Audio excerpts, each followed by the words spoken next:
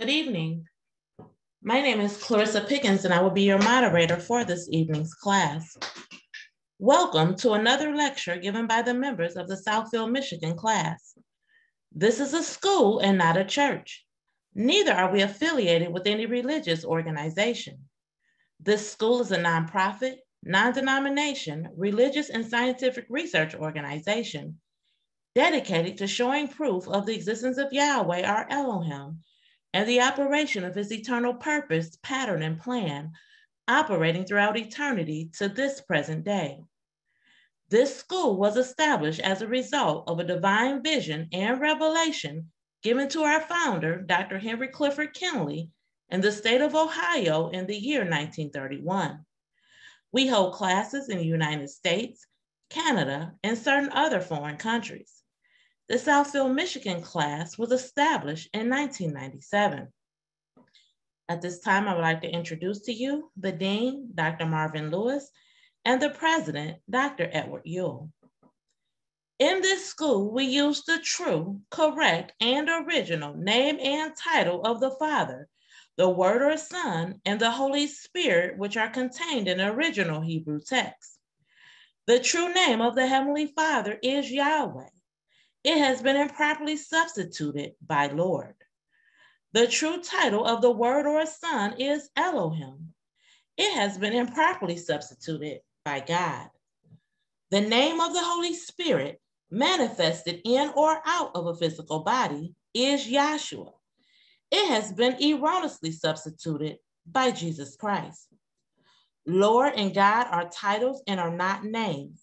The Apostle Paul, filled with the Holy Spirit, tells us in 1 Corinthians 8:5 that there are Lords many and Gods many. But we now know that each Lord must have a name and each God must have a name also. Elohim is a title, but unlike Lord and God, Elohim is a divine title. That means that Elohim is the title that our Creator chose for himself. Jesus is a name, but is an erroneous name. A minor investigation on your part in a good dictionary or encyclopedia will prove that neither the Hebrew language, the Greek language, nor the Latin language have any letters or characters in their alphabet that will produce the sound that is made by this letter J. Neither was there a letter J in the English language until some 1400 years after the Messiah's death. Therefore, such names as Jesus and Jehovah are impossible renderings of the true and original name of the Heavenly Father and his Son. Christ is a title just like Lord and God. Yahweh is pure spirit, and in this state, he is incomprehensible and inscrutable. He is the ultimate source, substance, limits, and bounds of everything. We have Yahweh in his pure spirit state symbolized on this chart as a cloud. Yahweh is not a cloud. He merely chose a cloud to symbolize himself because a cloud has no particular or descriptive shape and form. We have drawn this cloud all around the edges of this chart to show you that everything on the chart is within the cloud. In like manner, everything in the universe abides within the pure spirit state of Yahweh. Yahweh, knowing that man could not perceive of him in his pure spirit state, took on shape and took on form right within himself as Elohim. This is the Word or Son, a superincorporeal being that is, having the shape and form of a man, but without flesh and blood. This form could only be seen in divine visions and understood in divine revelations. Later on, this self-same spirit manifested himself in a physical body and walked the earth plane as Yahshua the Messiah, whom the world calls Jesus Christ. Now, there is only one name given into salvation, and we must know that name.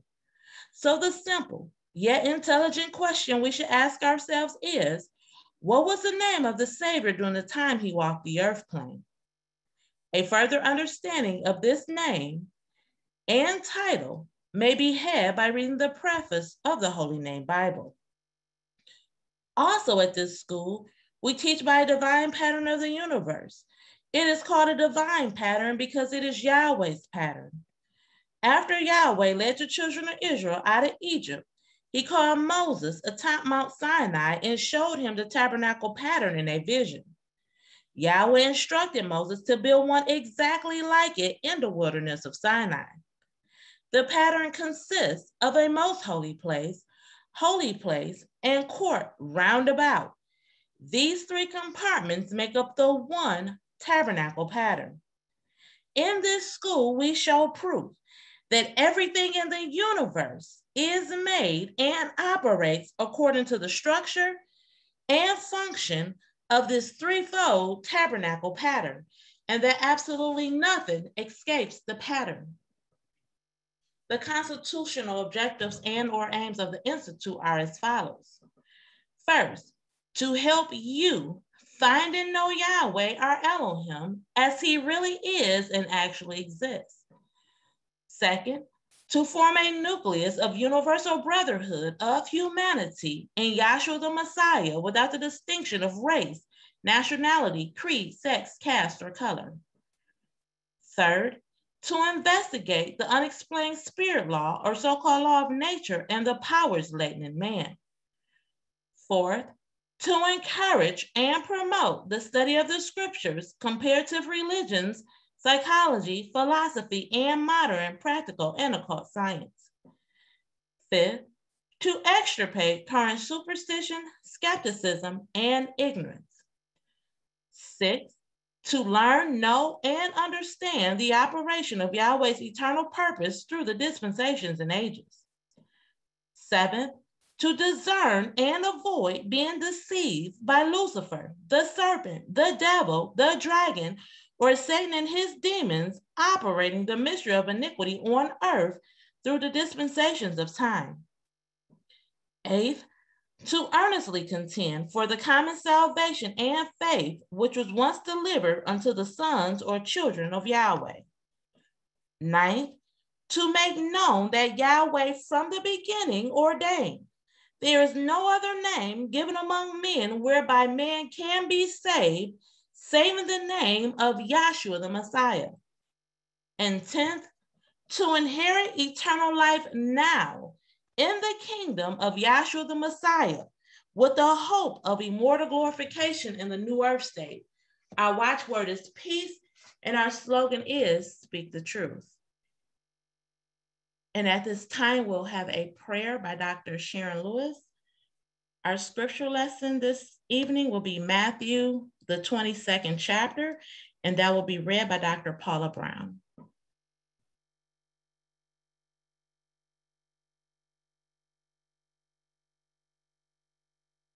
I would like to say good evening to the class, and let us bow our hearts and our minds in a moment of prayer and ask once again to our Heavenly Father, Yahweh, through his Son, Yahshua the Messiah, to grant us the peace and safety, the knowledge of him in these last days.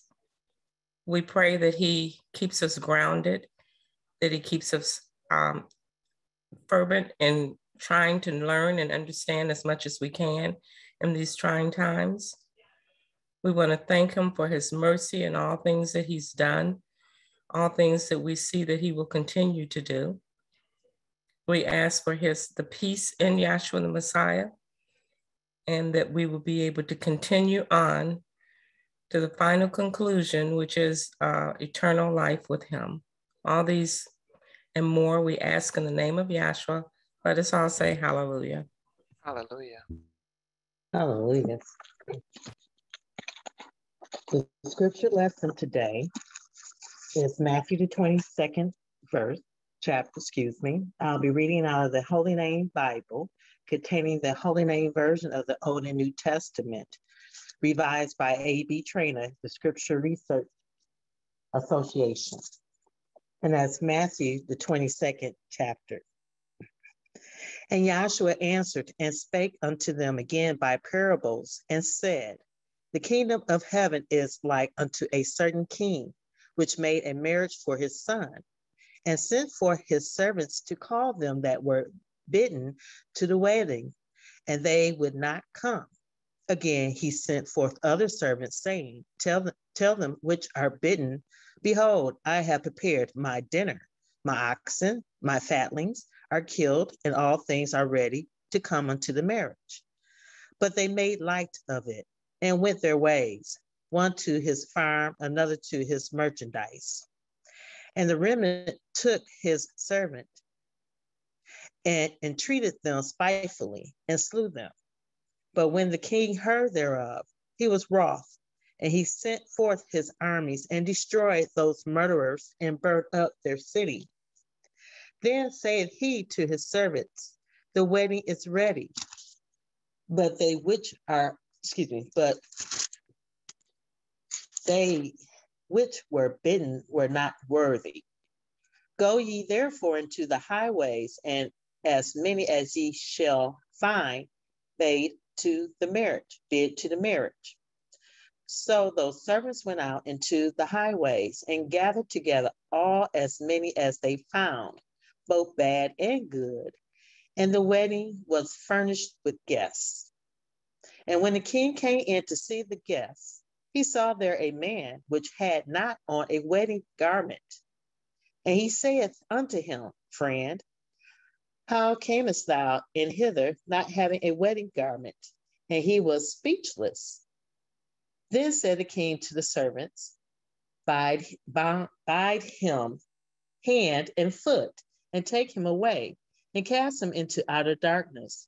There shall be weeping and gnashing of teeth, for many are called, but few are chosen. Then went the Pharisees and took counsel how they might entangle him in his talk.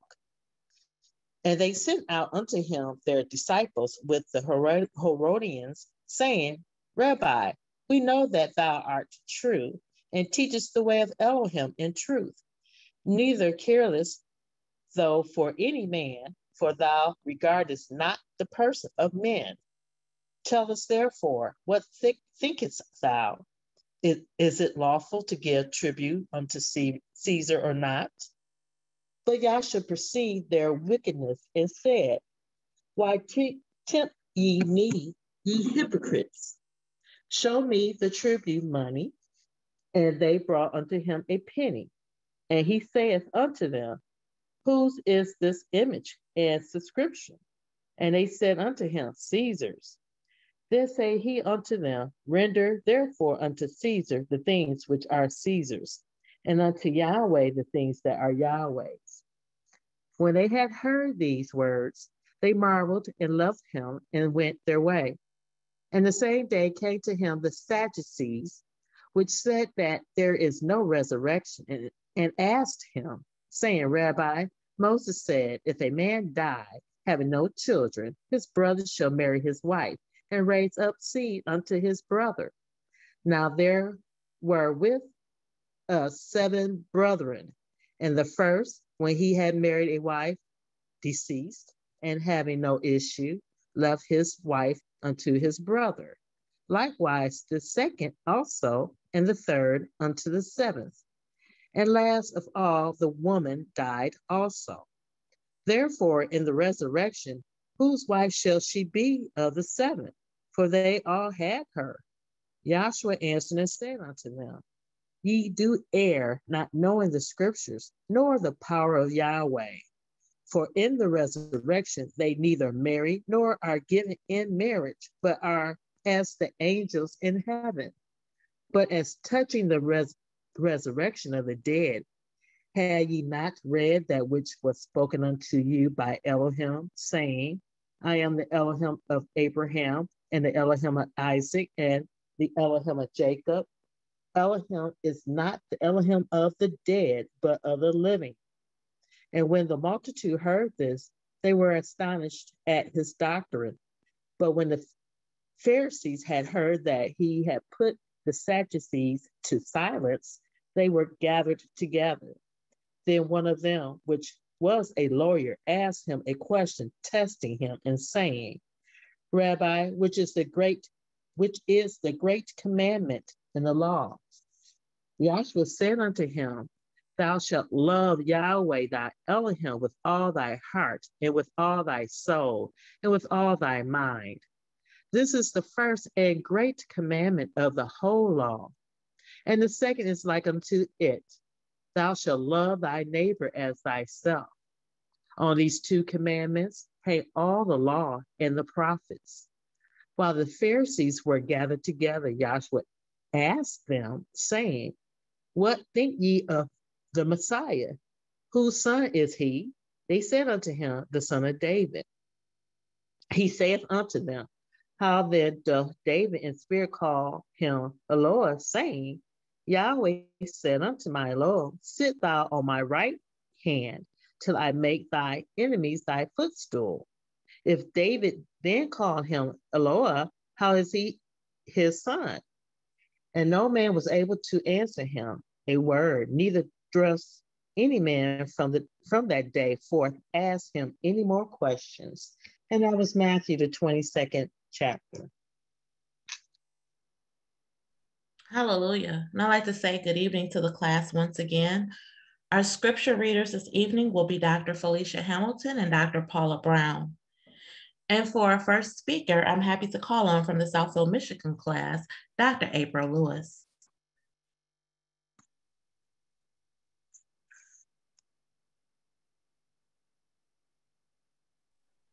Good evening, class.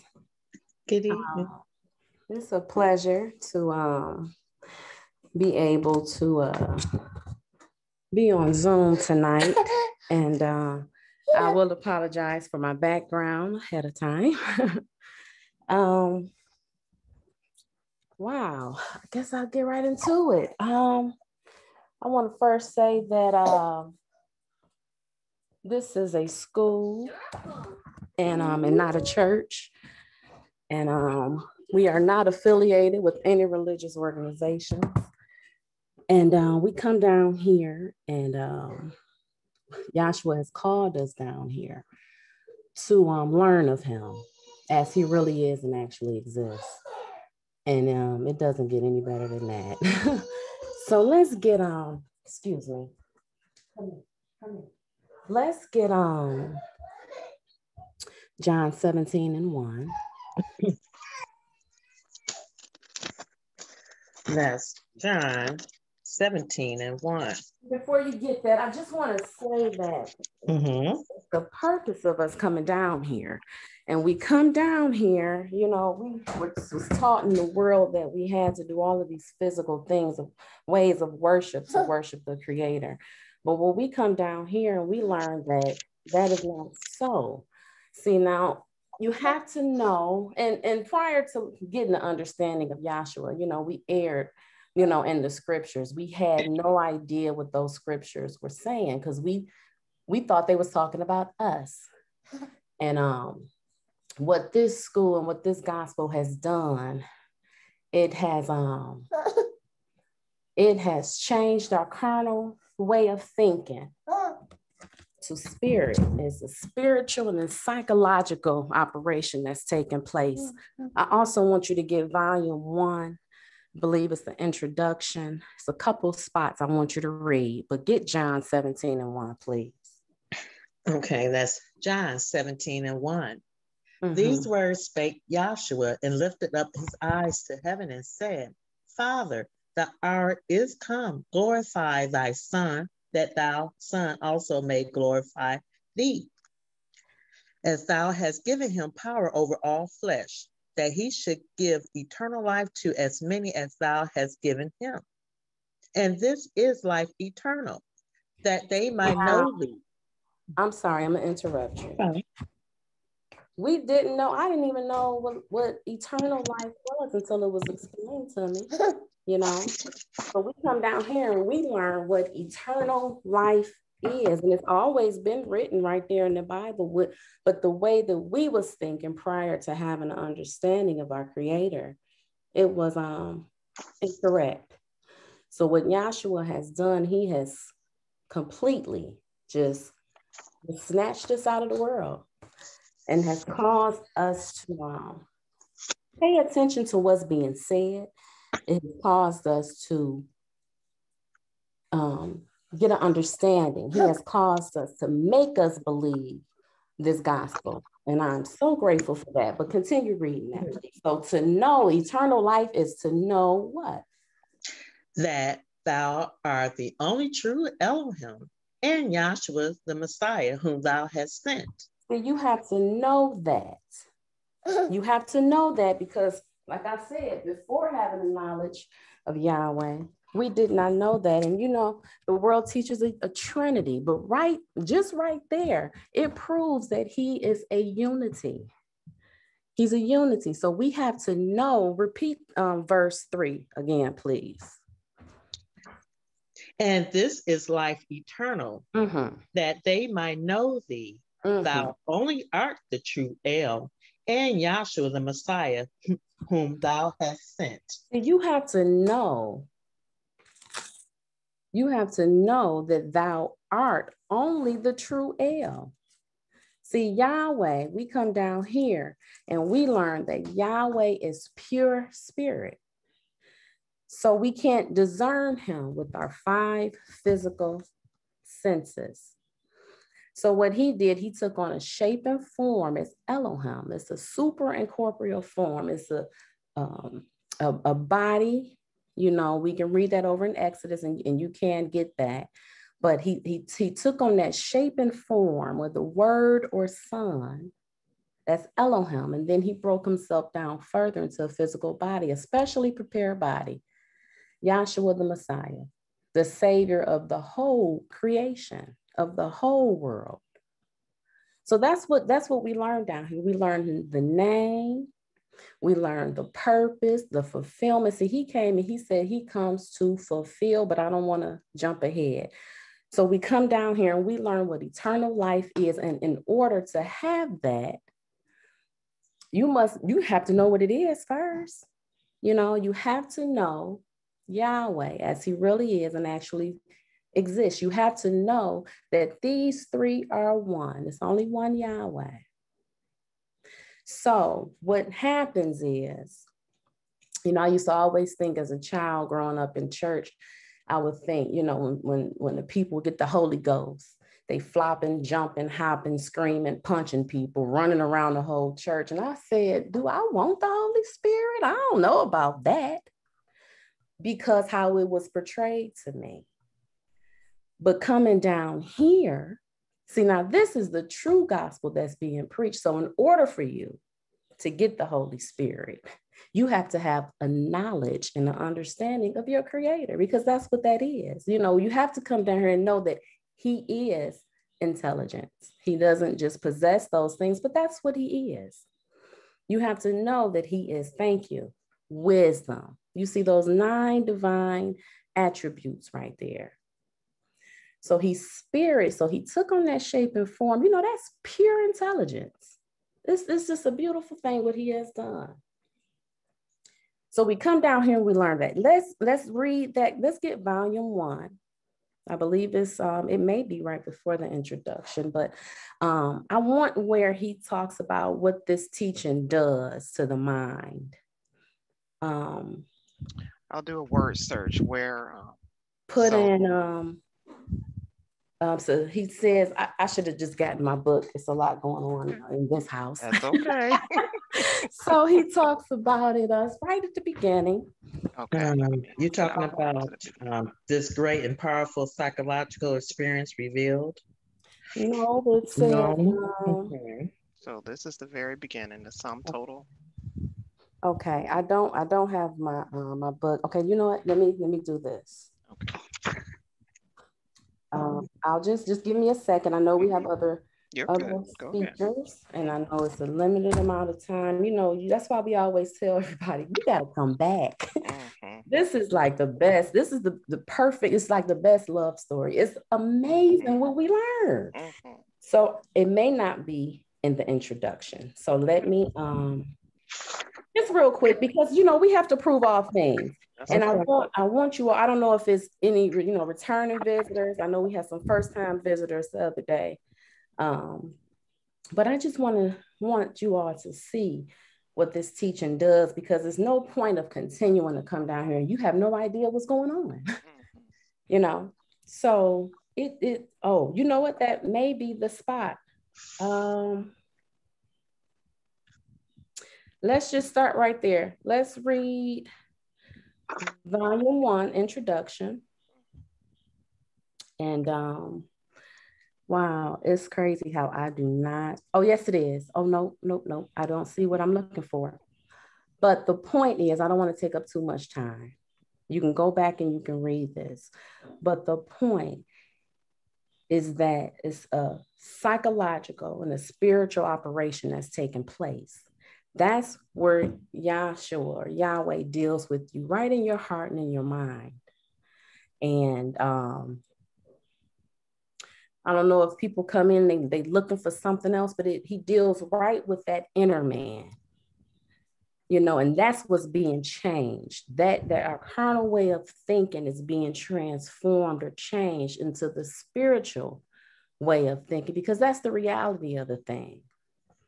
So you don't have to get that, but I do want you to read the last paragraph. You know what? It was in, stay where you're at. It is page 1, volume 1, the very last, wow, I cannot find what I need. Okay, yeah, read volume 1, page 1, the last paragraph, please. It is quite apparent. Yeah. Got it, Paula? Yep. It is quite apparent that you probably will note many statements herein, which you shall feel are entirely out of harmony with the general theological conceptions displaying the symbolism of the cold-blooded sacrilegious attitude. See, now it's great how Yahweh has set these classes up, because we can listen to other speakers. We can, you know, go over down south, listen to what they talking about, go, you know, over California, New York. It's just great how we can do that. And we're all on one accord. You know what I mean? Because we understand, you know, we're part of Yahweh's body and we have to be on one accord. So what this is saying right here is that, you know, how the world teaches us all of these physical things that we have to do for salvation. But what we're saying, and that we know that is true and can be proven, is that Yahshua fulfilled those things. He came in and fulfilled those things. So us telling people out in the world, you don't have to get baptized because he fulfilled it. That sounds crazy to them. That sounding like we're, you know, it's sacrilegious. Like we're not, you know, following the rules or the law. But we know the purpose of Yahshua. He said he came to fulfill, not institute. So finish that paragraph. And I do want to get a couple scriptures about the fulfillment. And I want to just talk about a couple of other things, and then I'll be down. So finish that paragraph, please. This is not true.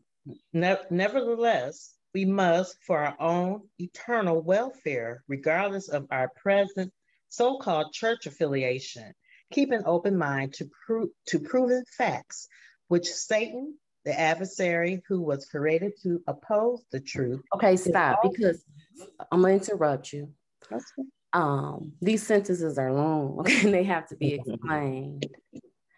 See, so that next sentence is, this is not April. Yes, Pedro. This is Pedro. Could you ask the reader to slow it down when she reads? Go kind of take it word by word so that we can get the understanding a little bit clearer. Yeah, I'm sure. She heard you. You heard him, Paula? Yes, I sure did, Pedro. Thank you. Okay, continue. Thank you, Pedro. Okay, I'm going to start that one over. Yes. This is not true. Yes. Nevertheless, we must, for our own eternal welfare, regardless of our present so-called church affiliation. Pause.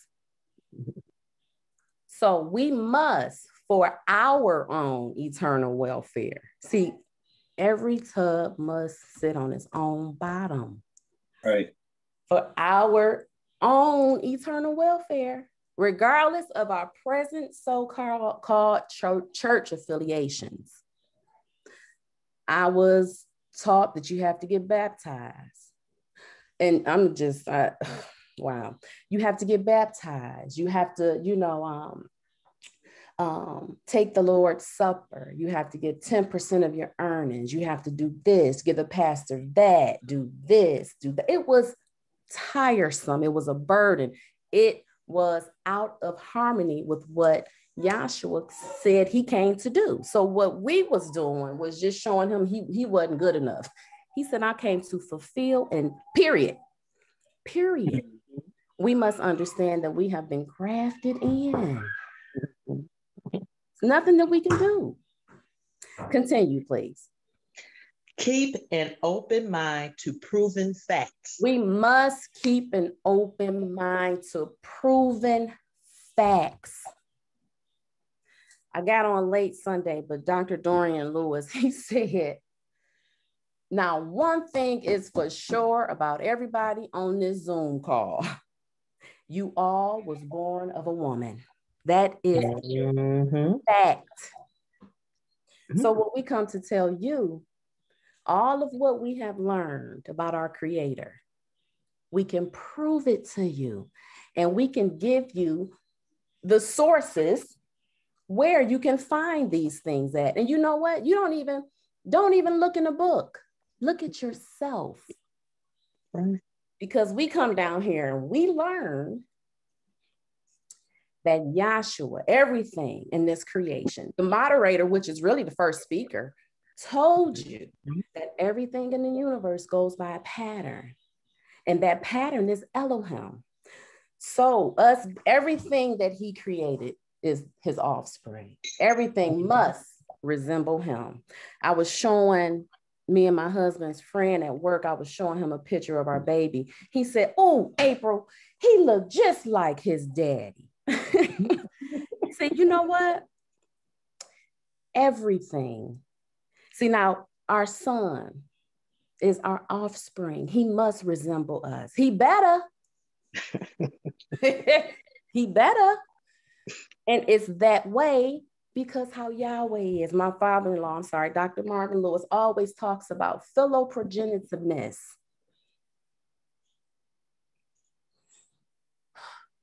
It's a beautiful thing.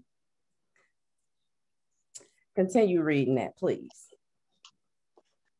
Keep an open mind to proven facts, which Satan, the adversary, who was created to oppose the truth. See, now it says to keep an open mind of proven facts. So regardless of what you feeling or how what you thinking or how you feeling today, listen, keep an open mind of proven facts. It's just some things you just cannot deny.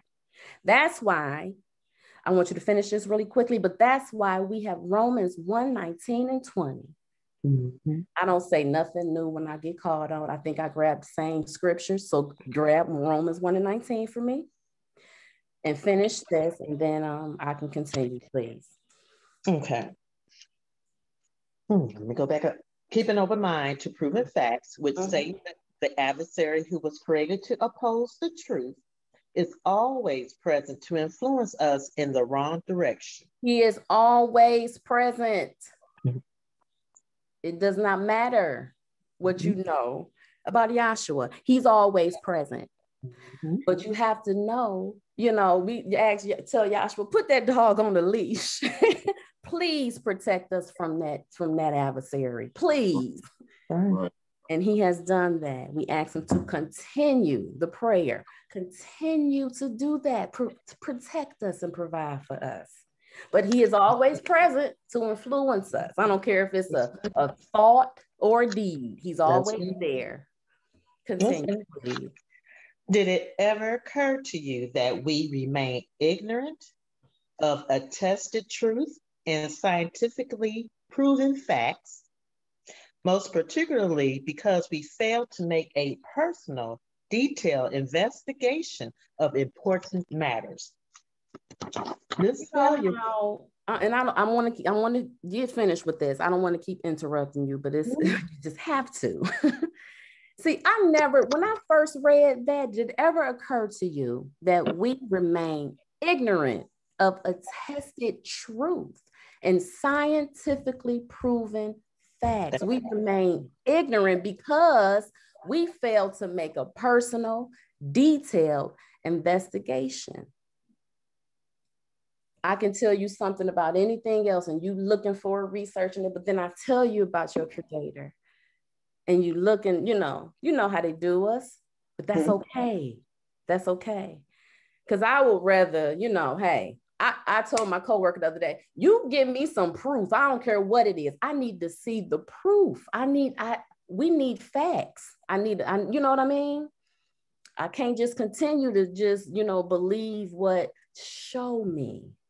And you should want that to be shown to you. And one of the pamphlets, it said that you should, talking about your soul, you should care enough to, to know how to be saved. You have a soul that will live on forever. And I'm still trying to grasp my mind around forever, because that is forever.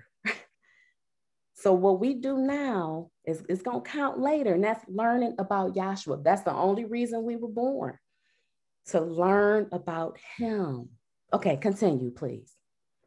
This failure to investigate positively retards the progress of our understanding and knowledge in every vocation and phase of life. Both every vocation. If you do not make a personal and detailed investigation of the thing, that's what it does. It retards the progress of our understanding and knowledge in every vocation and phase of life, both physical and spiritual. So what this is saying is, just pause and think about some things before, and I want you to finish this, before you say yay or nay. That's all we're saying. Continue, please. Sometimes stopping and thinking for a moment over the essential things of life eliminates many regretted years of poverty, sickness, humiliation, embarrassment, sometimes death and destruction. Therefore, we should learn to pause and try to think intelligently before we finally conclude affirmatively or negatively. We should do this before an ultimatum or final decision is rendered on any secular subject. The majority of us are, in some extent, guilty of this negligence. Yeah, we all are. We all have done this. So what this teaching does, what this gospel does, what Yahshua does, right within us, he causes us. So we want to ask him to continue to cause me to just think about it, do my research, and then ask him to show me, because he will. He will. So that's what like I said, I don't know if it's any returning visitors, but just, just pause and just think about some things and just keep an open, it doesn't even matter if it's any visitors, brethren, that's been here for years. We still, he's talking to us. We still need to just pause and think about this for a second. Anything, because it will eliminate poverty or sickness and humiliation, death and destruction, like this virus that's out now. Some people getting the vaccine, some people aren't, but it's a fact that if you prevent yourself or you do things to prevent yourself, let's not talk about the virus. Anything, you must prevent yourself from being sick. Who wants to be sick? Who wants to be poor? You don't have to be these things if you just take a moment and just think about it. And then you can keep an open mind. And then you may be able to say, you know what, hey, okay, yeah, I think differently about that. But we all know and understand that the only teacher down here is Yahshua. So he reveals all things to his sons. That's why it's just so great what he has done.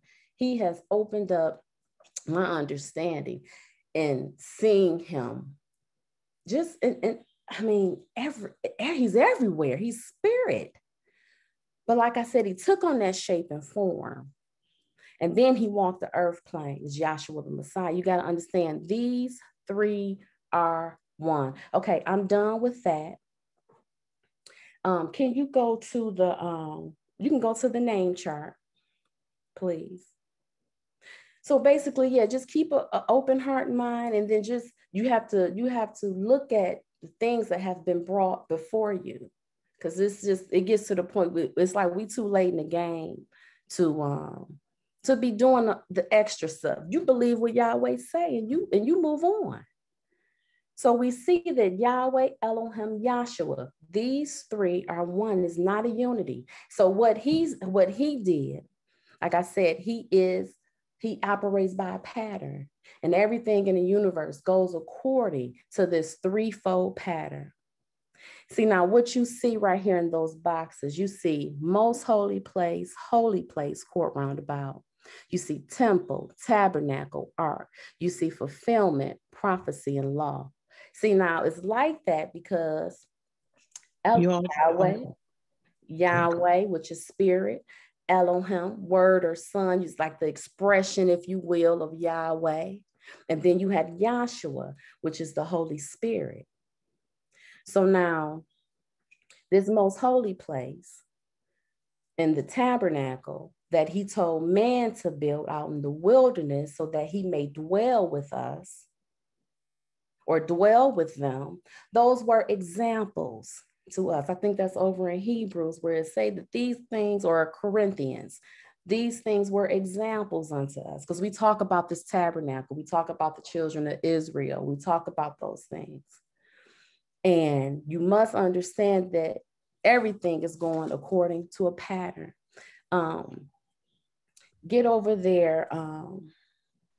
Wow, it's just so much. That's why you must come back. So you have, I just want to give a couple examples. You have Yahweh, Elohim, Yahshua. You see that the three things that he told man to build was the temple, the tabernacle, and the ark. You see right there the fulfillment, the prophecy, and the law. See now over in Luke, let's get it. Luke 24 and 44. I hope I'm not all over the place. It's so much. And I asked Joshua, move me out of the way. And so something can be said that can just prick somebody's heart and mind to where they're able to learn something, you know. It's a beautiful thing. You can read it. Is. That's Luke 24 and 44. And he said unto them, these are the words which I spake unto you while I was yet with you, that all things must be fulfilled, which were written in the law of Moses and in the prophets and in the Psalms concerning me. So now Yahshua said he came in. Now all things must be fulfilled. Let's get Matthew 3 and 13, please. The world have you thinking that he came in and instituted, but they don't know the things that they're talking about. They was doing that way before Yahshua came on the scene. He's coming to fulfill. And we know that fulfill means to end, to stop, to conclude. That's what fulfill means. He came in and he fulfilled it all. That's why there's no longer water baptisms. Why? He did that in fulfillment. Now the world thinks he did it for us to do it, to show us how to do it. But he fulfilled those things. That was in the law that was given to the children of Israel, that they were Jewish, Hebrew, you know. They was given a law. Yahweh spoke down this law to them. It was not a Gentile in sight. So this physical law always represented something spiritual, but I don't really want to say he had to work up to it, but he had to work up to it because after his death, his burial, and his resurrection and outpouring the Holy Spirit, those things was nailed to the cross. Can we get that, the Testament chart? So you see on the left side, the Old Testament is fulfilled. So the circumcision, the ceremonies, the baptisms, you know, He says, suffer it to be so now. Let's get Matthew 3 and 13, please. Okay. And that's Matthew 3 and 13. Then cometh Joshua from Galilee to Jordan unto John to be immersed of him. But John forbade him, saying, I have need to be baptized of thee, and comest thou to me? Right. And so John knew who he was. He said, I need to be baptized of you, and you coming to me? Okay, continue. And Joshua answering said unto him, permit it to be so now, for thus it becometh us to fulfill all righteousness. Then he permitted him. Yeah, so he said, just suffer it to be so now, because I'm gonna fulfill the thing. So when Joshua did it's over, nailed to the cross. See, that ushered in a new age. So, like I said, it's a pattern in operation. And every single day, the way our lives are set up by this pattern. We come down here, we learn what the gospel is, because the world teaches that it's Matthew, Mark, Luke, John, and Jesus came in, tried to institute, and you got to live by, but that's not the case. Let's get 1 Corinthians 15 and 1, because we come down here, we learn what the gospel is and how it was, and how Joshua fulfilled these things. So let's read that, please. That's 1 Corinthians 15 and 1. Moreover, brethren, I declare unto you the gospel, which I preached unto you, which also ye have received.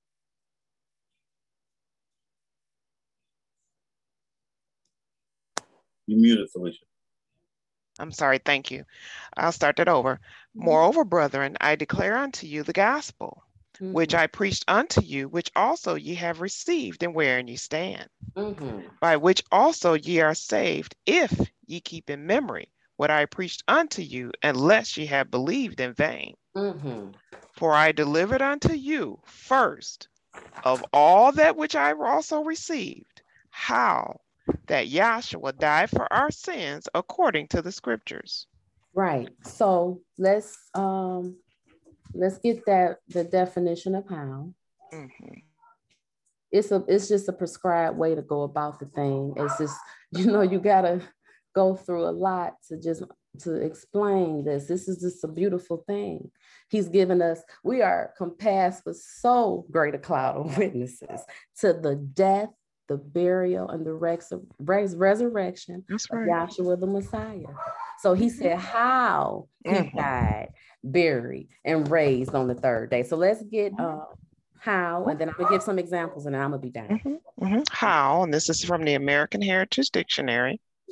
In what manner or way, by what means, in what state or condition, to what extent, amount, or degree, for what reason or purpose, why, with what meaning, by what name, by what measure. That little word means so much. See, by what name? See, because it matters. It matters what you call them. A name matters. I'm not working my 40 hours and your name on my check. I want my money. A name matters. So it said the death, the burial, the resurrection of Yahshua the Messiah, how he did that. He is showing us something. When we go to bed, we're sleeping. That's the closest thing to death. We are covered in our covers or our sheets. You're buried in those covers. Don't you resurrect the next day? You better hope you do.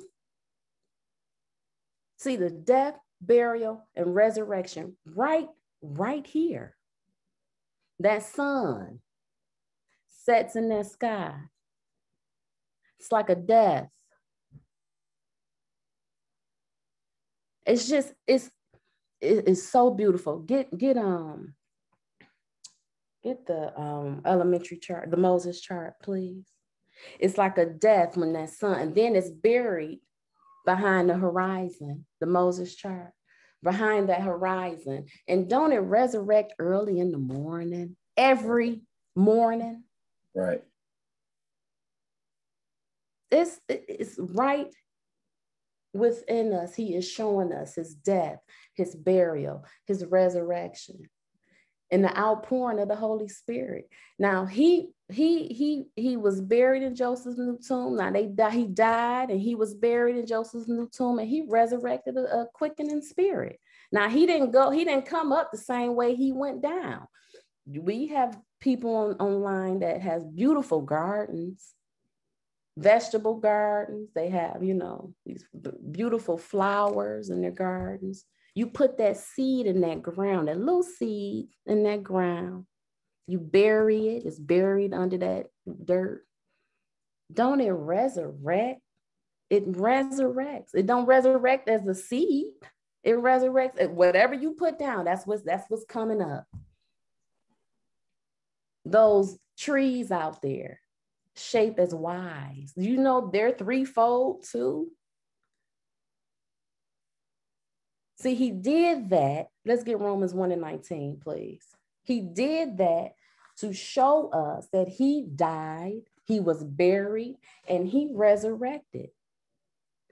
See, that's the gospel. How he did that and by what name?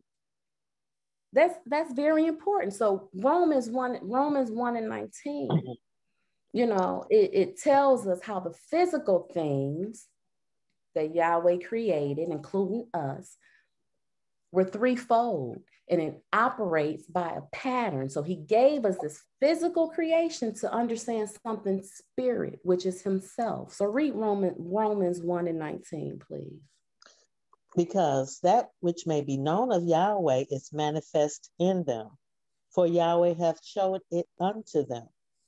For the invisible things of him from the creation of the world are clearly seen, being understood by the things that are made, even his eternal power and supernal nature, so that they are without excuse. See, we don't have no excuse. His supernal nature. He is showing us his supernal nature. He's threefold. Just for example, water. Let's get the name chart, please. Because even water is threefold. You cannot get outside of the purpose of Yahweh. I don't care what you think you're doing. Water, it's in the air. It's like the gaseous state right now in the air. You can't see it, you can't feel it. But then what happens? It cools down or it warms up. I always get confused, but you have that liquid now. So, and that gaseous state is like Yahweh, the pure spirit of Yahweh. Didn't Yahweh take on the shape and form as Elohim? They saw Elohim. It said they saw him. He had body, it was heaven in his clearness. He had hands, he had feet. Right.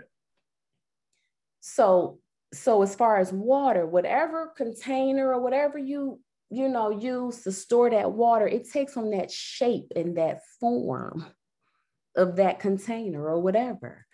Elohim took on a shape and form as the word or son. And then that solid, that liquid, it freezes, a solid, you can handle it, you can touch it. Didn't that woman in the Bible say, if I can just touch the hem of his garment? Yes, yes. Mm-hmm. Y'all, this thing is beautiful.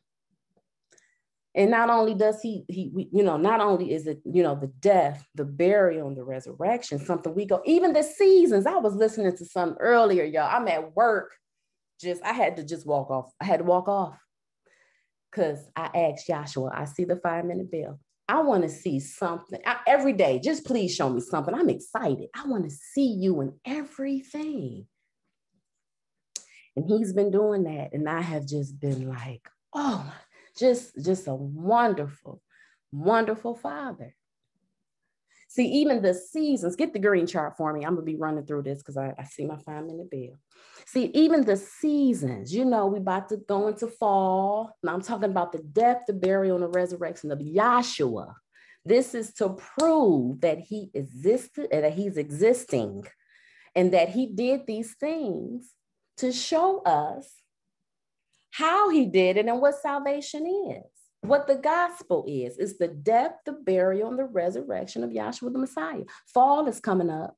Everything is about to be dead. You know, the leaves are about to fall, you know. Then winter, you know, everything is dead. You know, it's the grass is going to turn brown. The trees are going to look all, you know, skinny and like they're, you know, malnourished. So that's that death. You know, then the snow comes and you're buried in that snow. We know about that snow. So you have that death and then that burial. And then, you know, here come another season. You know, we have fall, we have winter. And then here comes that spring. Everything comes into fruition, especially in the summer. That shows, and then, you know, that everything, the leaves grow. Everybody excited to be outside. You know, we're resurrected. Actually, we can't wait to get outside. We've been indoors. We've been buried in our homes from getting away from this cold weather. Right. So when that spring comes, the first day is warm. You see everybody outside. You see the trees have resurrected or come into fruition. That proves right there that the Savior was not born in the dead of winter. And you got to come back because we can explain that. Just don't have time right now. But Yahshua operates by a pattern. He's given us this physical creation to testify to him. Your body, you have a head cavity, a chest cavity, abdominal region. And then you can explain the blood, water, and the spirit. 40 too. So you got to come back for that. He's showing us something, you know, so we can continue to build our faith in him, this death, this burial, and this resurrection. That baby that's in that womb, the mother, that show of blood, get the green chart, please. That show of blood that comes, that mucus plug comes out. That's a show of blood. That water bag breaks. And don't you know that baby comes out? Yeah, that spirit, that blood, that water, that spirit. And then that baby was in the womb 40 weeks. I know, I just had a baby. It was a beautiful experience. Because I saw Yahshua. It don't get no better than this. He's showing us something, and I'm so grateful that he chose me to understand this gospel and to be a son, the creator of the world. Wow, I'm grateful, I'm thankful. He has done some wonderful things in my life.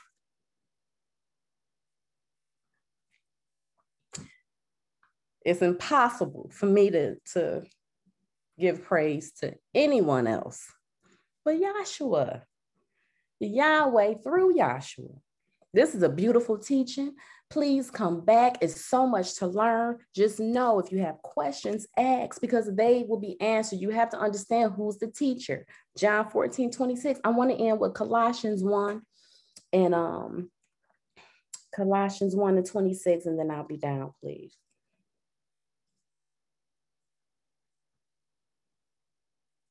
That's Colossians 1:26. Excuse me. Even the mystery which hath been hid from ages and from generations, but now is made manifest to his sons. Do y'all understand this? Yes. That's why I'm always in tears.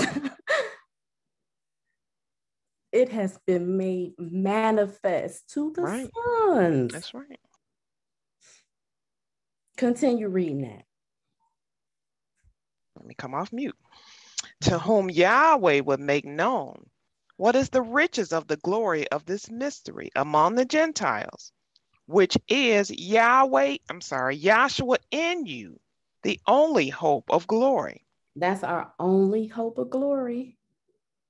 He has chosen us, and he has unlocked these mysteries right before our eyes. He has caused us to understand him as he really is and actually exists. If anything was said, please give all honor and praise to Yahweh through his son, Yahshua the Messiah. Hallelujah. Hallelujah. Hallelujah. Thank you, Dr. Lewis. And before I call on our next speaker, I'd like to take this time to acknowledge and welcome all of our visiting brethren. We see you and thank you for joining us this evening. And for our next speaker, I'm happy to call on from our Madison, Wisconsin class, Dr. Sasha Rakamilovich. Good evening, everyone. Can you hear me well? Yes, we can.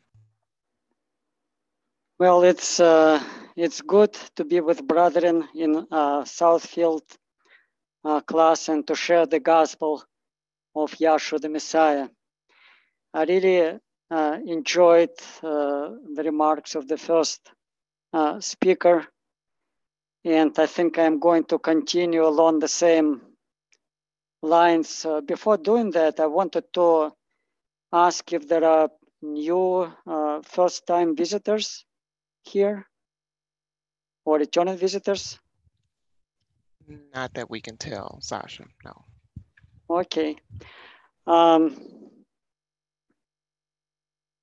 Well, you know, the gospel has been preached in simplicity by the first speaker, and she brought very important points. You know, in the beginning, quoting Dr. Kinley, the importance of doing the detailed investigation and how to do this investigation. It's not really what they teach in the seminary schools or they teach in the world by Bible scholars, but to teach according to the divine vision and revelation. And what's been shown to Dr. Kinley and what was revealed to him is not different than what was shown to other prophets in the Bible. It was the tabernacle pattern. And that's important to go according to this tabernacle pattern because it helps in so many ways. First, you know, without this pattern, we really cannot know the truth. And the witness to that is the, you know, the world, the Christian world today. If you do some investigation and search on how many different denominations in Christianity, depending on the website, you will find from single digit thousands to like 30,000 of different fractions of Christianity. Now they're using the same Bible, but they contradict to each other. They don't agree with each other, and they're different because they don't have the unity of understanding between them. And they don't have this unity. The main reason is because they don't have spiritual understanding, or Yahweh didn't show, didn't reveal his purpose to them. They didn't hear the true gospel of Yahshua the Messiah being preached, as the first speaker went into 1 Corinthians 15th chapter. Death, burial, resurrection of Yahshua the Messiah according to the scriptures, or according to the witnesses in the law and in the prophets. And they don't have this understanding or contradict to each other because they don't go according to this pattern. This pattern is not recognized in the Christian world as the pattern of how Yahweh is and really exists, the pattern of our salvation. It's by this pattern we can discuss different, questions and so-called contradictions in the Bible, which are not contradictions, but people have problems understanding some places in the Bible because they don't see the purpose and they don't go according to this pattern. And I will try to give the example if I have time to do that. Now,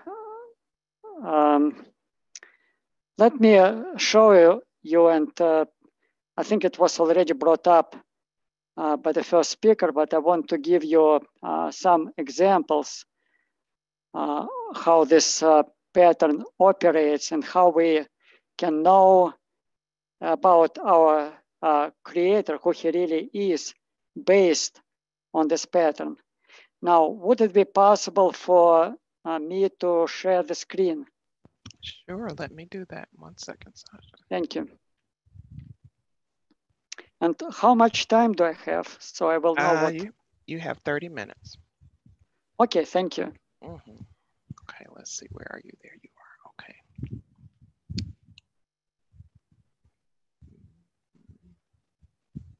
So what I'm going to show, and this is like a basic, what we call the basic lecture. I will try to talk about, let me see if I can share. No, it says the host disabled screen sharing. Oh, Dorian, right now. You gotta click that when you go to yeah. You gotta click that button, Felicia, that says allow others to share. Okay, gotcha. Yeah. Participants. Yep. Let me find it. Okay. Sorry, Sasha. Hold on 1 second. No problem. There we go. Okay. Try it now. Yeah, I can do it now. Thank you.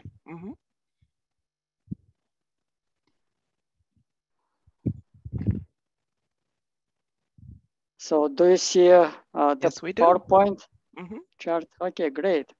So that's what I want to talk briefly about, how Yahweh isn't actually exist, or is he unity or Trinity? As we know, the religious world is teaching Trinity. And if you don't accept that God is Trinity, Father, Son, and the Holy Spirit, it means, according to Christianity, you are a heretic and you are in a cult. Now, what is Trinity? Trinity, according to the Christian doctrine, is the unity of Father, Son, and the Holy Spirit as three different persons in one Godhead. So I'm not going to focus on this slides too much because of the sake of time. Here, it's saying that it's the most profound of all mysteries in the Bible is the mystery of the Trinity. Question, how many times the word Trinity is used in the Bible? Now the answer is 0. The word Trinity is not used in the Bible. So if we look at the history, how Trinity came about, you can do this investigation and you'll find out that this term came in the late of 2nd century by Theophilus of Antioch, and then by church father like Tertullian and others. So this is the basic Christian, Catholic, and other Christian concept of Trinity. So there are three distinct persons in the Godhead. This is the Father, this is the Son, and this is the Holy Spirit. Now the Father is not the Son is not the Holy Spirit, and the Holy Spirit is not the Father, but they all are God. So the Father is God, the Son is God, and the Holy Spirit is God. And people try to depict this concept of Trinity.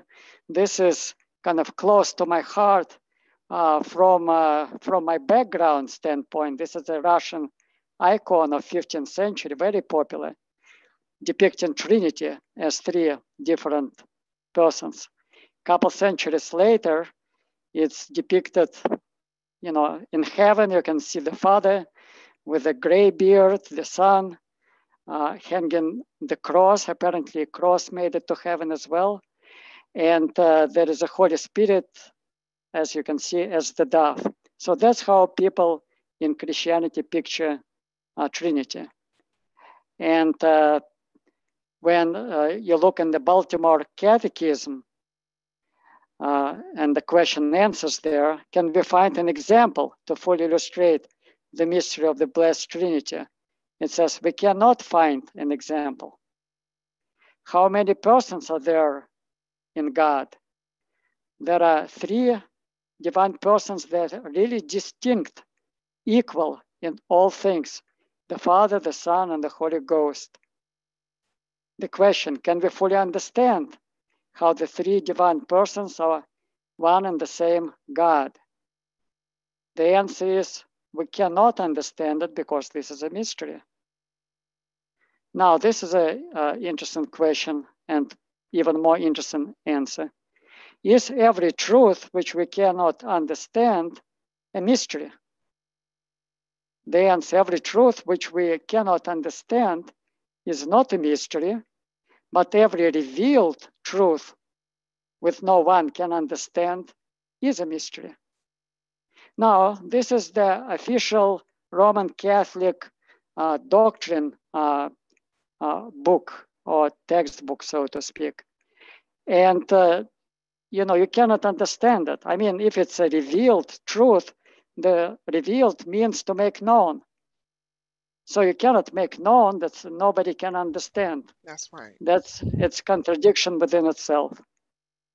Now, if we look in the Bible, and this is the ultimate proof, it's in the Bible. Dr. Kinley always advised us to go to the Bible to verify any question we have.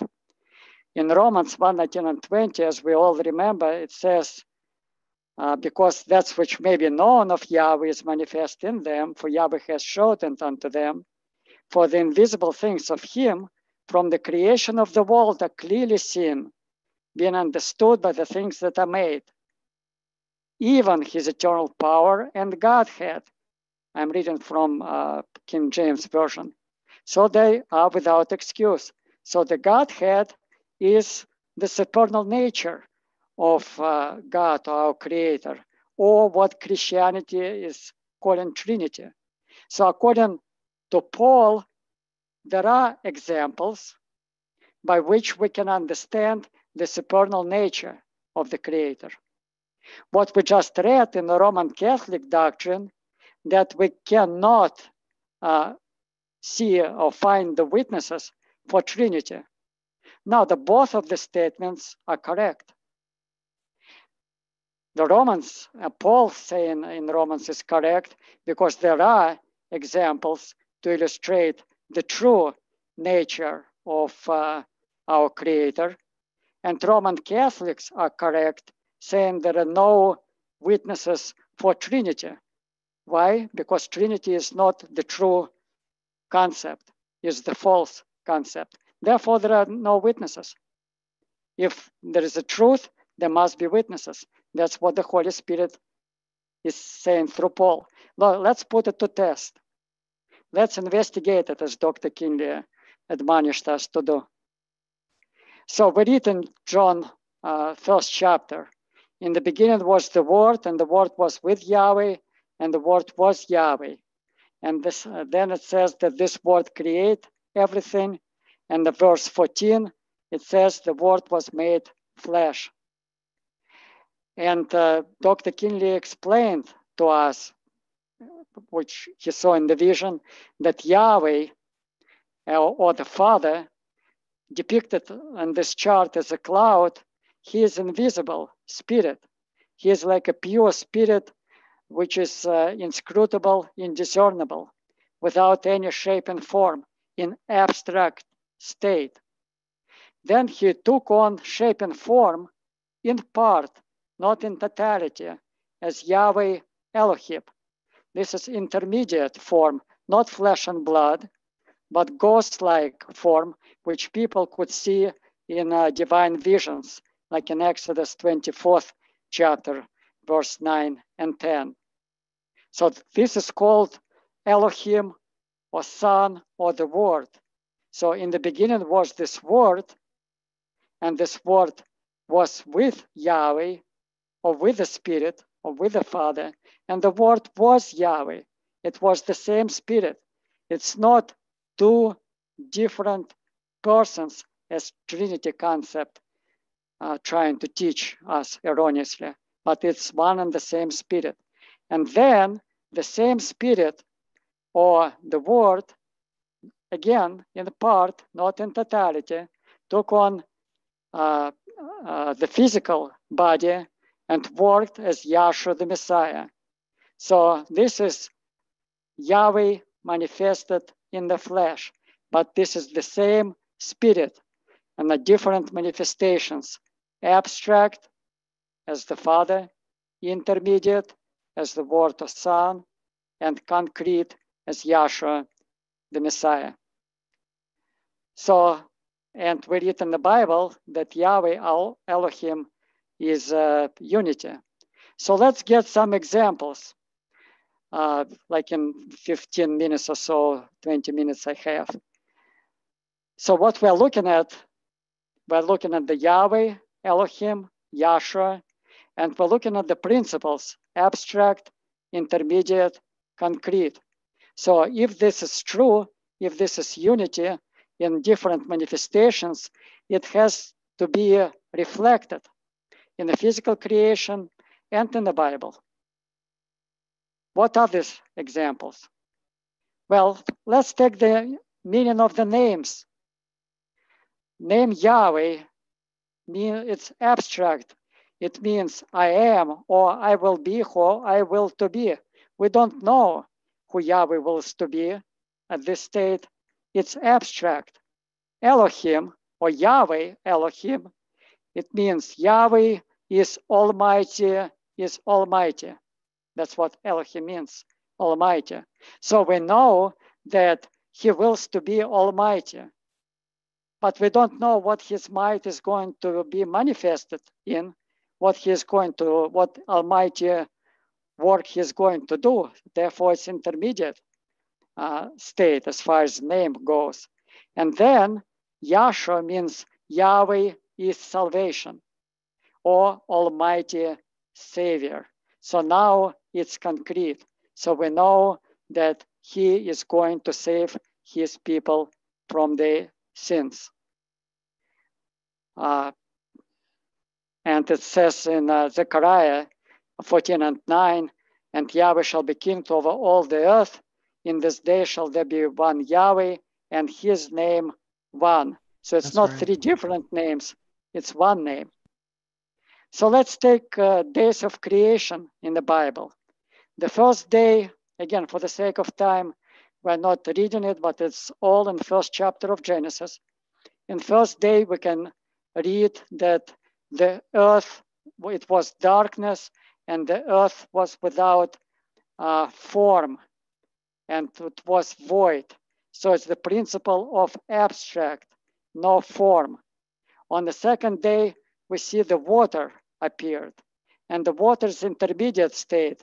It's already kind of tangible, but there is no certain shape it can take without a proper receptacle. And then the third day, the dry ground appeared.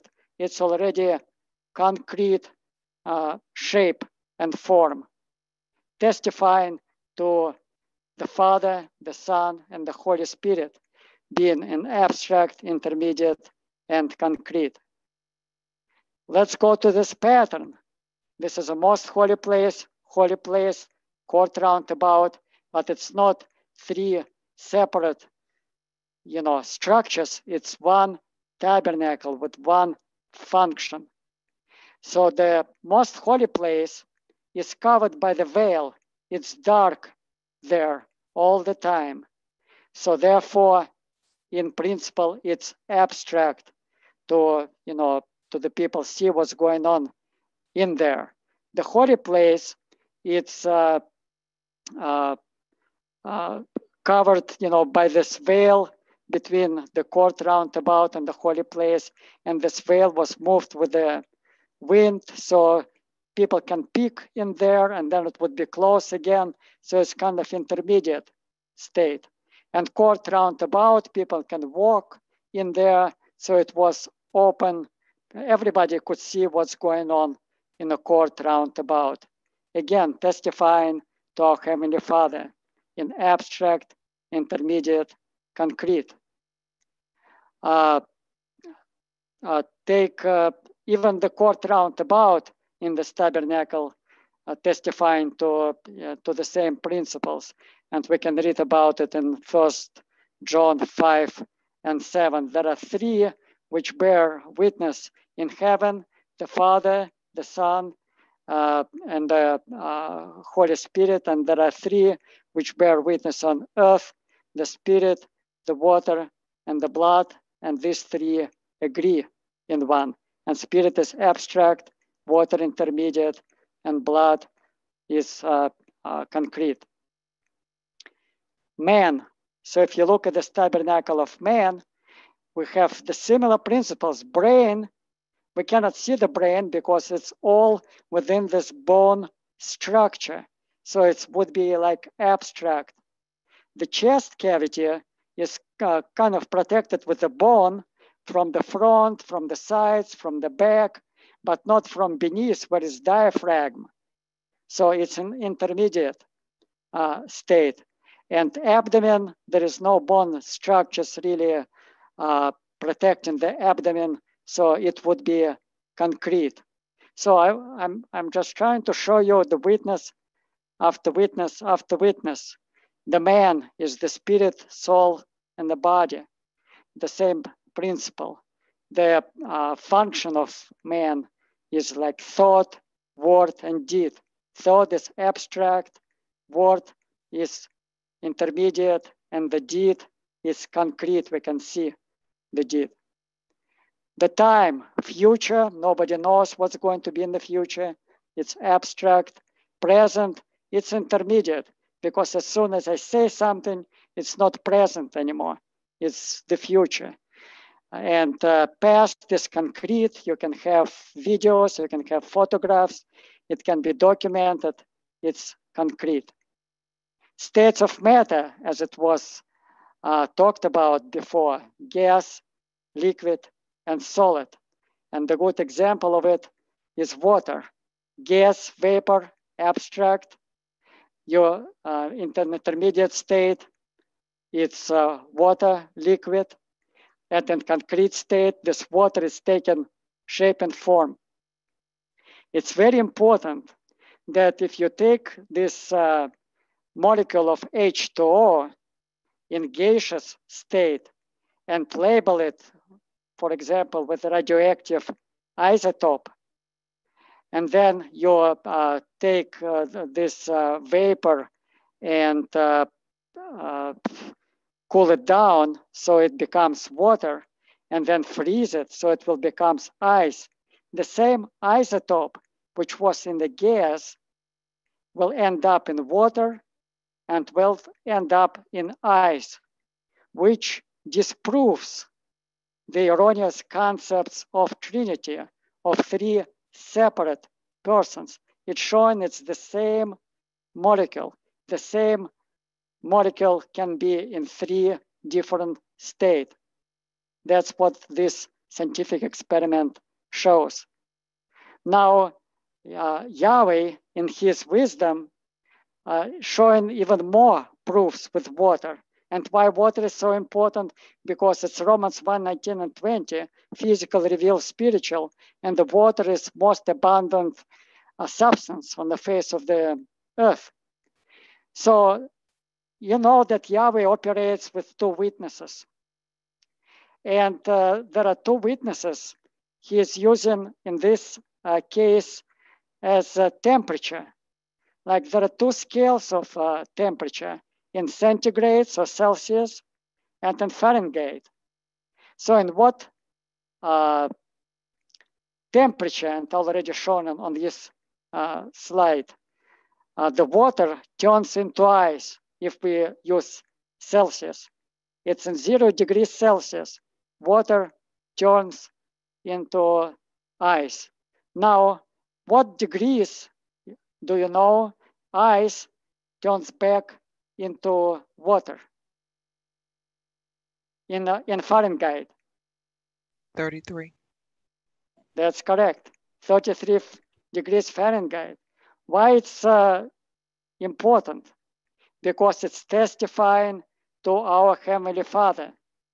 Because these eyes would be likened to Yahshua or Yahweh in a physical body, and water would be likened to the state of Elohim. Now, Elohim, Word or Son, took on physical body, and we start counting years from this year. It's arbitrarily 0 or AD, after birth of Yahshua. And what year Yahshua, after his death, burial, resurrection, ascended back to the Father, or became Elohim, or in the state of the, because he resurrected as a spiritual body, 33 AD. So the water testifies, to what we read in the Bible. Now I have like 5 minutes left, or 10, I don't know. You have 15 minutes, Dr. McRolovich. Or even 15. Then I see if there are more examples there. So even the molecule of water shows, similar thing. It's like 3 in 1, but it's one molecule. It's like oxygen atom likened to Yahweh with 2 manifestations, or 2 hydrogen atoms here.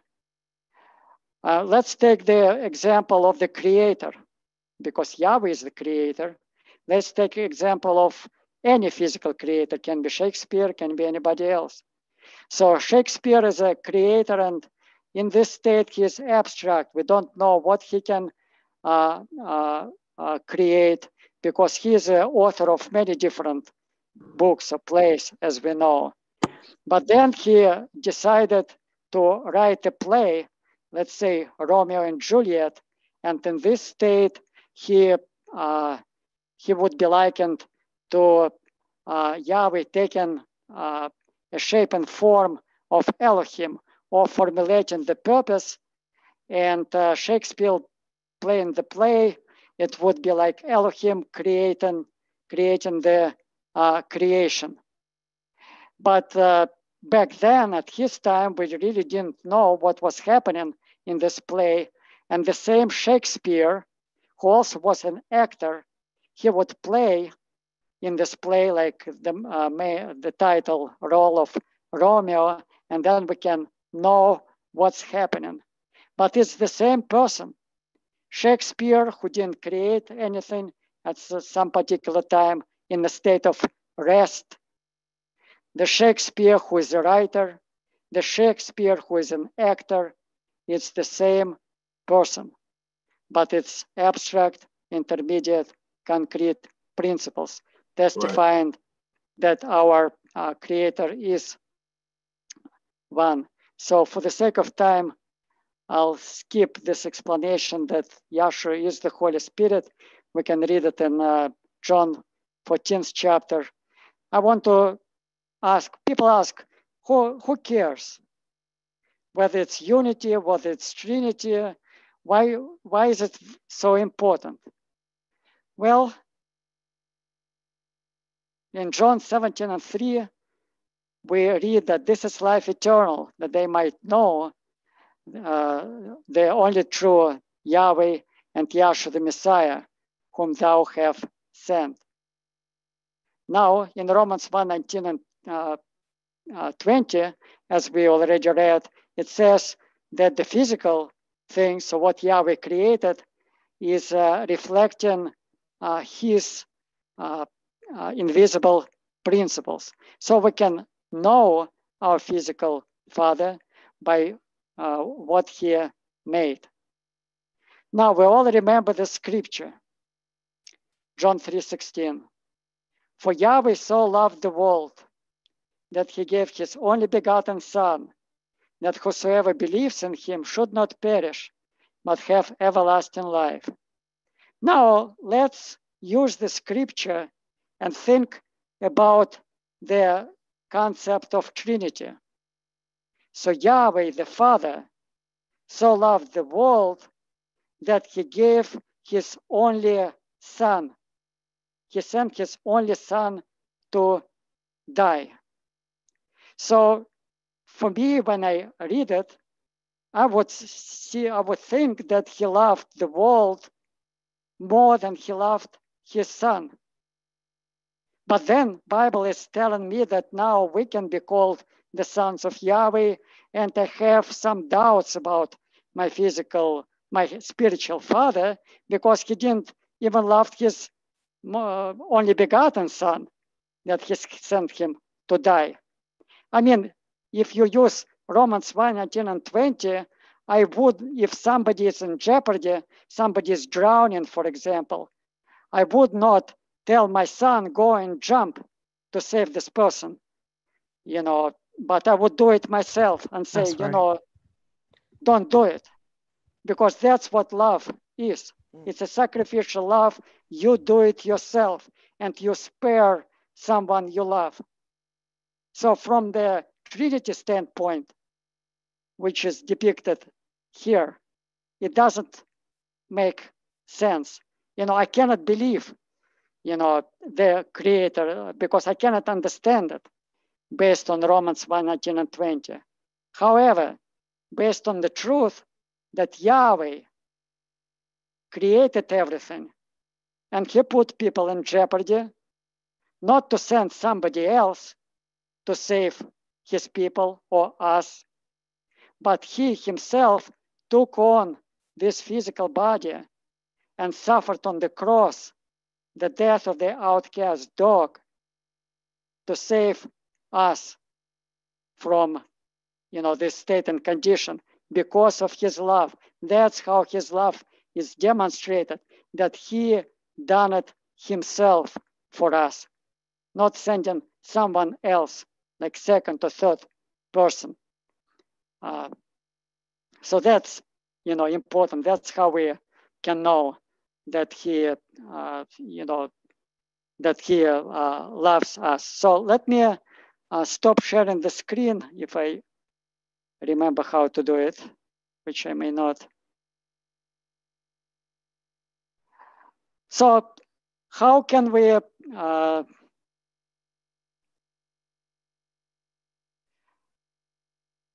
I have several minutes left. I want to give you an example how this pattern helps to resolve some issues with Christianity, conceptual issues. Because we read the first speaker brought up Matthew 3:13, when Yahshua was baptized by John the Baptist. He said, let us suffer it so, John, to fulfill all righteousness. So in Christianity, they take the scripture and give it 180 degrees opposite meaning. That's not Yahshua is fulfilling water baptism, but he is instituting water baptism. Now, when you tell them, and I know because I have almost daily discussions with Russian Christians online about the true gospel. So I know what they think and what they say. So when you tell them, look, John the Baptist was baptized before Yahshua, so he cannot institute something he didn't start. They say, well, John the Baptist baptized people before, but it was baptism of repentance. And what Jesus instituted is the Christian water baptism. And what it means, if you go to the example when they baptized Cornelius, not baptized, when Peter preached to Cornelius, and Cornelius, being Gentile, and his household received the Holy Spirit.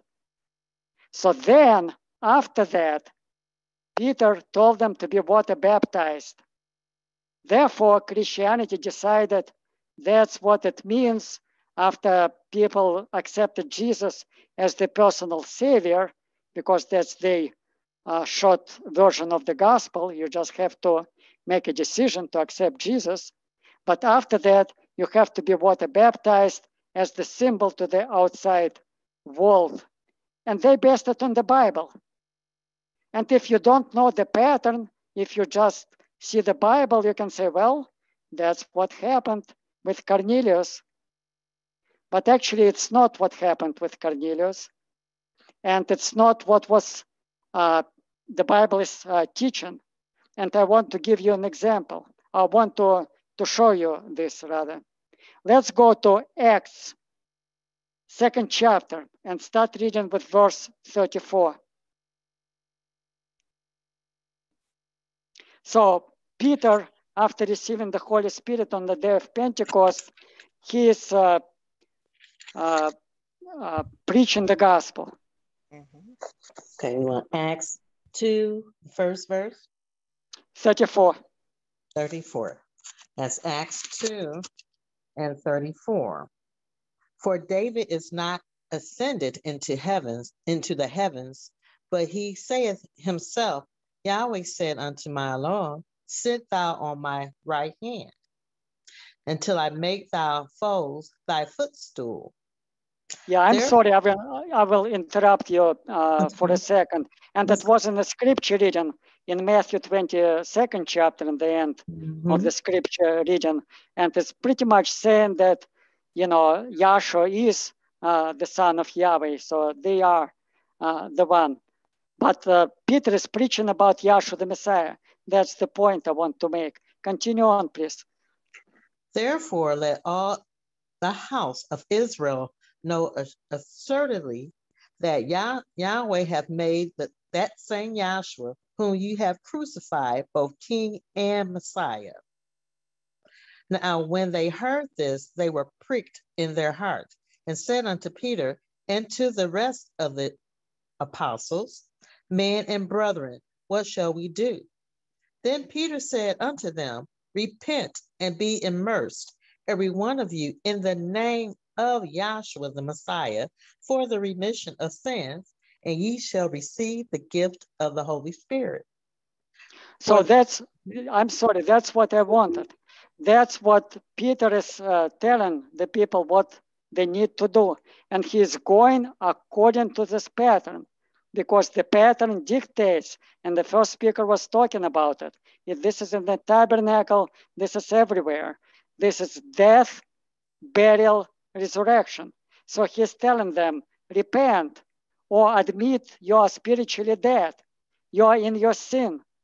So they have to admit, you know, that they're spiritually dead. They have to be baptized or immersed or buried in the name of Yahshua the Messiah, he said. And then they receive the gift of the Holy Spirit. Death, burial, resurrection. Blood, water, spirit. That's the path. Now, the Christians interpret it as you have to repent and then baptize in water, and then you receive the gift of the Holy Spirit. Now, let's see what happened with Cornelius.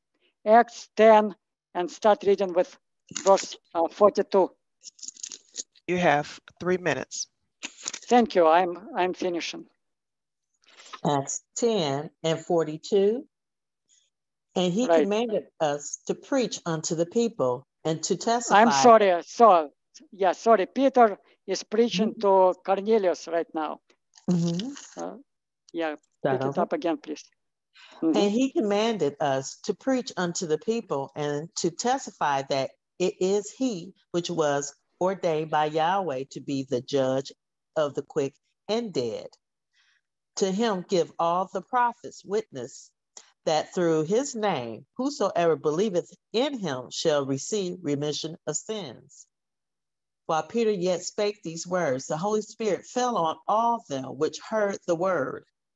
And they of the circumcision which believed were astonished, as many as came with Peter, because on other nationalities also was poured out the gift of the Holy Spirit. For they heard them speak with tongues and magnify Yahweh. Then answered Peter, can any man forbid water that these should not be immersed, which have received the Holy Spirit as well as we? And he commanded them to be immersed in the name of Yahshua. Then prayed they him to tarry certain days. Right. So what happened is that Gentiles, Cornelius and Gentiles, they're spiritually dead. Peter is preaching them the gospel. Then they received the Holy Spirit. And then Peter tells them to be water baptized. So it sounds they have death, resurrection, burial.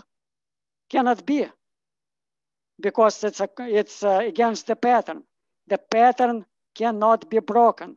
That's right. And it is not broken, because the Cornelius and Gentiles are spiritually dead, and then they are immersed or baptized in the name of Yahshua the Messiah, or in the gospel, not in the physical water, but in the spiritual water. And then they receive the gift of the Holy Spirit exactly according to the pattern. What happens next is Peter just didn't know at that time yet that the physical water baptism is not valid anymore, because people did it for so many years at that time. So he said, let's do it. But then we read in 11th chapter, we don't have time to do it. Yahshua brought to his remembrance that he said that John baptized you with water, but Yahshua, will baptize you with the Holy Spirit. And then, according to Dr. Kinley, Peter withdrew his request to baptize Gentiles in water. But even though, if they were baptized with water or not, it's irrelevant, because it's spiritual operation. You'll be spiritually dead, you repent, you're baptized in the true gospel of Yahshua the Messiah, and we are saved by receiving the Holy Spirit, or faith in operation of Yahweh's purpose. So thank you for your attention. Praise be to Yahshua. Hallelujah. Hallelujah. Thank you, Dr. Rakamilovich. And for our last speaker, we're happy to call on the Dean, Dr. Marvin Lewis. Dr. Lewis. Good evening, everyone. I first want to start off by saying that I've enjoyed the previous speakers. And the reason for that is because they went right down to the depths of this teaching. And they covered some of the topics that the world is just totally ignorant of, or just flat out unconscious of. Now, we also know and have to readily admit that it is not something that they came up with on their own. In other words, they weren't just book scholars that just studied and studied and studied, and it all came together and made sense. The knowledge that they brought forth and delivered unto us is this knowledge that was given to our founder and Dean Emeritus, Dr. Henry Clifford Kinley, and to other prophets as listed in the Bible and the scriptures, other individuals in this creation, through a vision and a revelation directly from the Father himself, or Yahweh. Because who else knows any more about Yahweh and his purpose than Yahweh himself? And since Yahweh, in his high and lofty state, which is depicted on this chart that you're looking at as the cloud. See, in this high and lofty state, this is the state of existence Yahweh was in when he conceived the ideal of taking on shape and form and bringing forth a physical creation.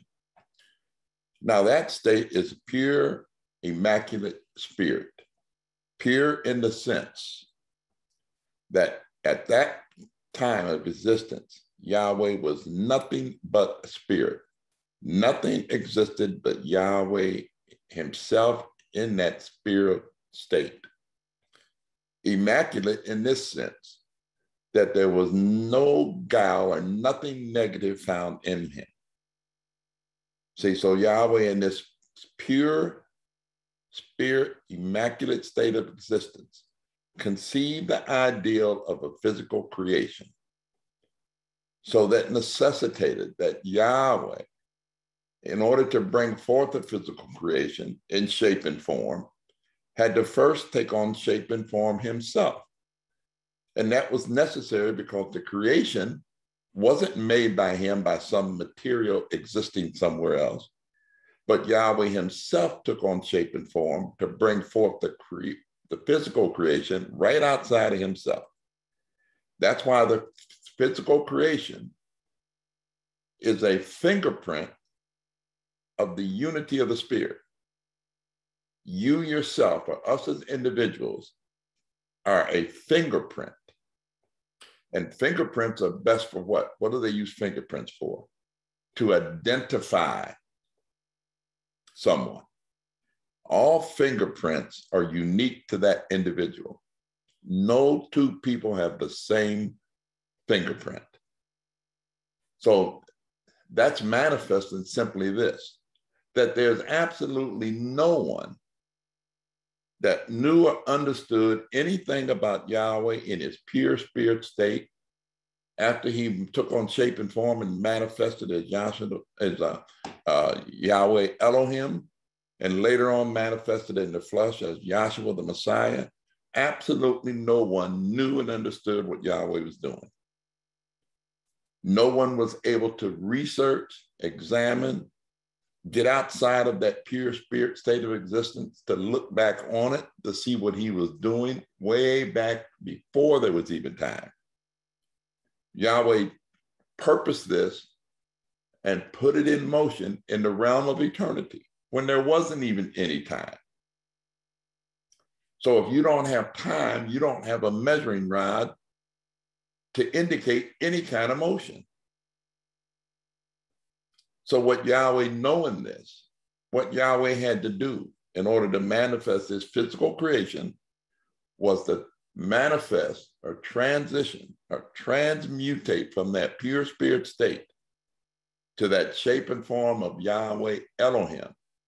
And we just went over that the other night in class, and Dr. Kinley mentioned it, excuse me, quite a few times, who this Yahweh Elohim, and the Elohim is a plural title, meaning more than one.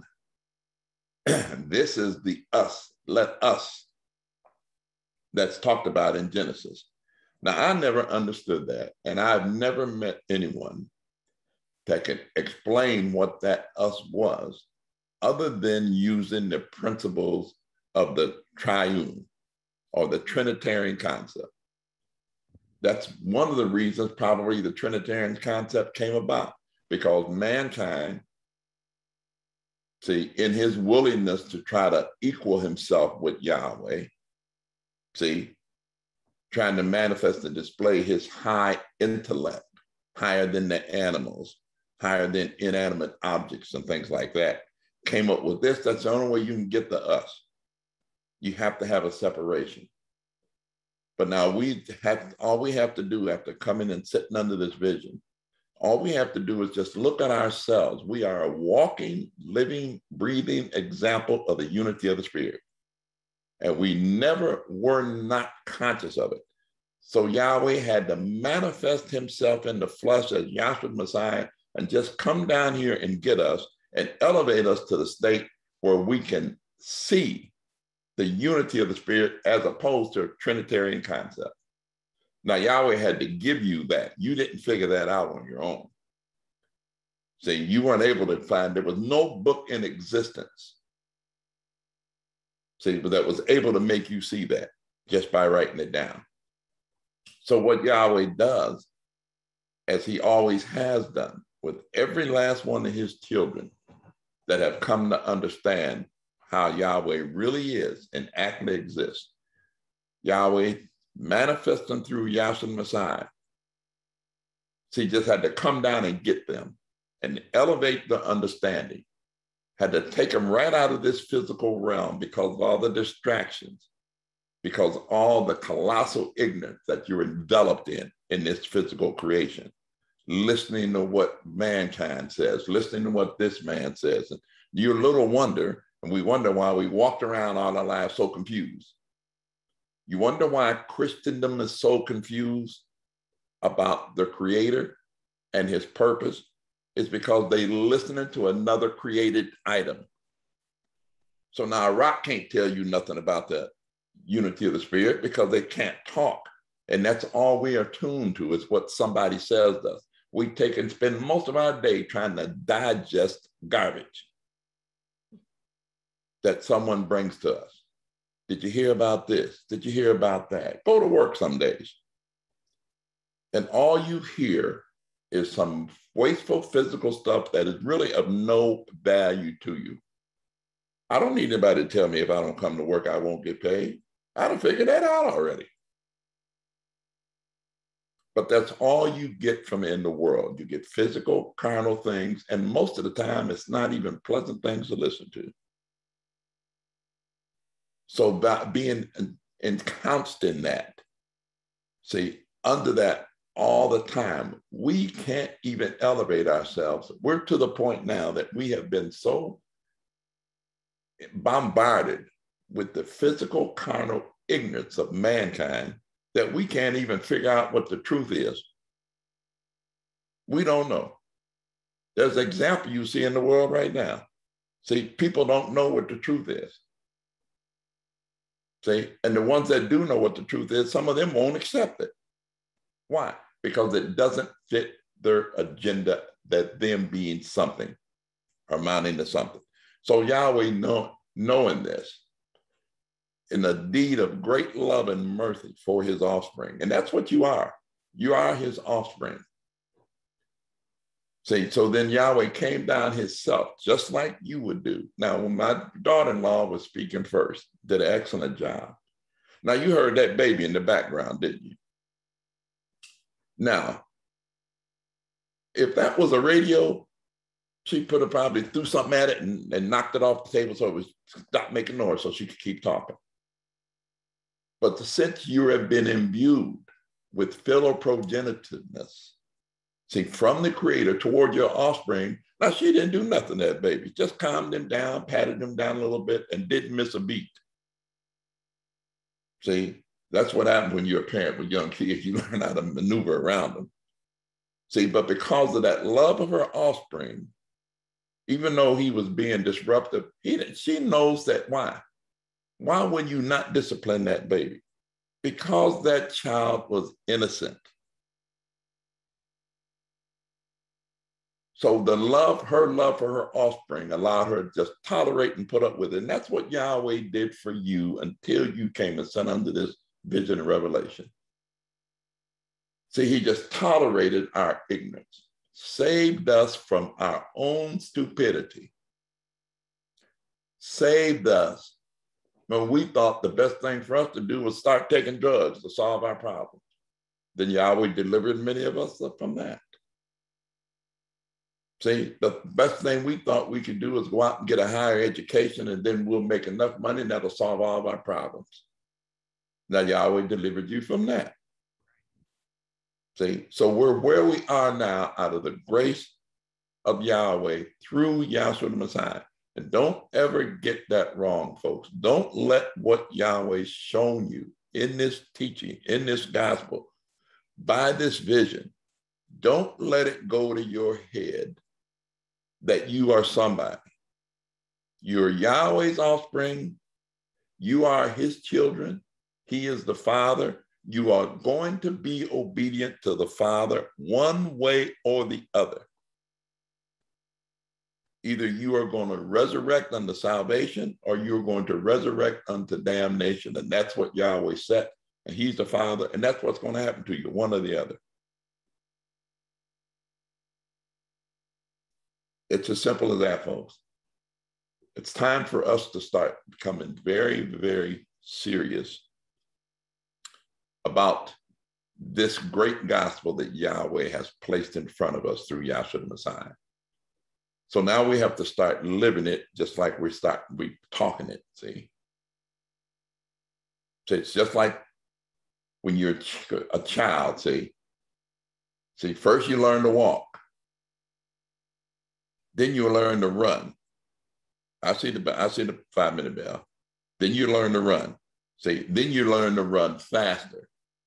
See, and then after you learn to run faster, what do? You build some endurance, see, that allows you to continue on to run for a long distance and not get weary and not lost. That's what we have to do in the gospel. Now it's time. It's a marathon race, folks. It's not a sprint. See, it's not a one in here and say, oh, I see the name of Yahweh, Elohim, and Yahshua, and I'm going to run out and tell the world that the name is Yahweh, Elohim, and Yahshua, and I've done my duty, and that's it. No, you have to know. You don't have to just know that Yahweh delivered you from death, hell, and the grave. You have to know how he's delivered you from death, hell, and the grave. And this is why.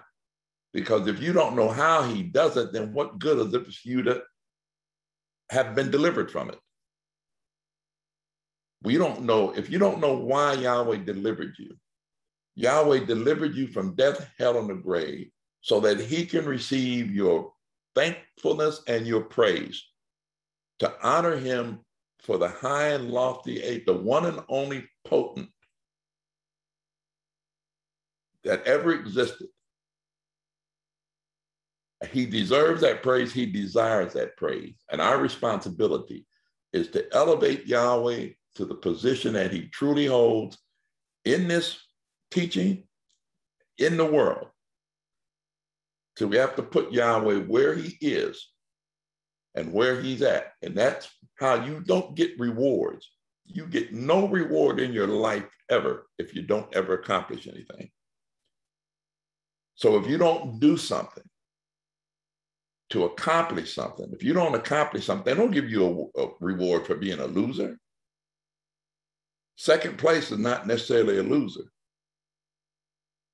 So you have to earn something. And the way we earn it is we simply just listen.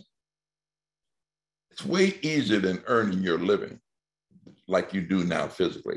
All we have to do is believe on him that Yahweh sent. And to start with that, you have to know who he's talking about. You have to know his name first. Jesus Christ is not it. Yahshua, the Messiah, is who your true Savior is.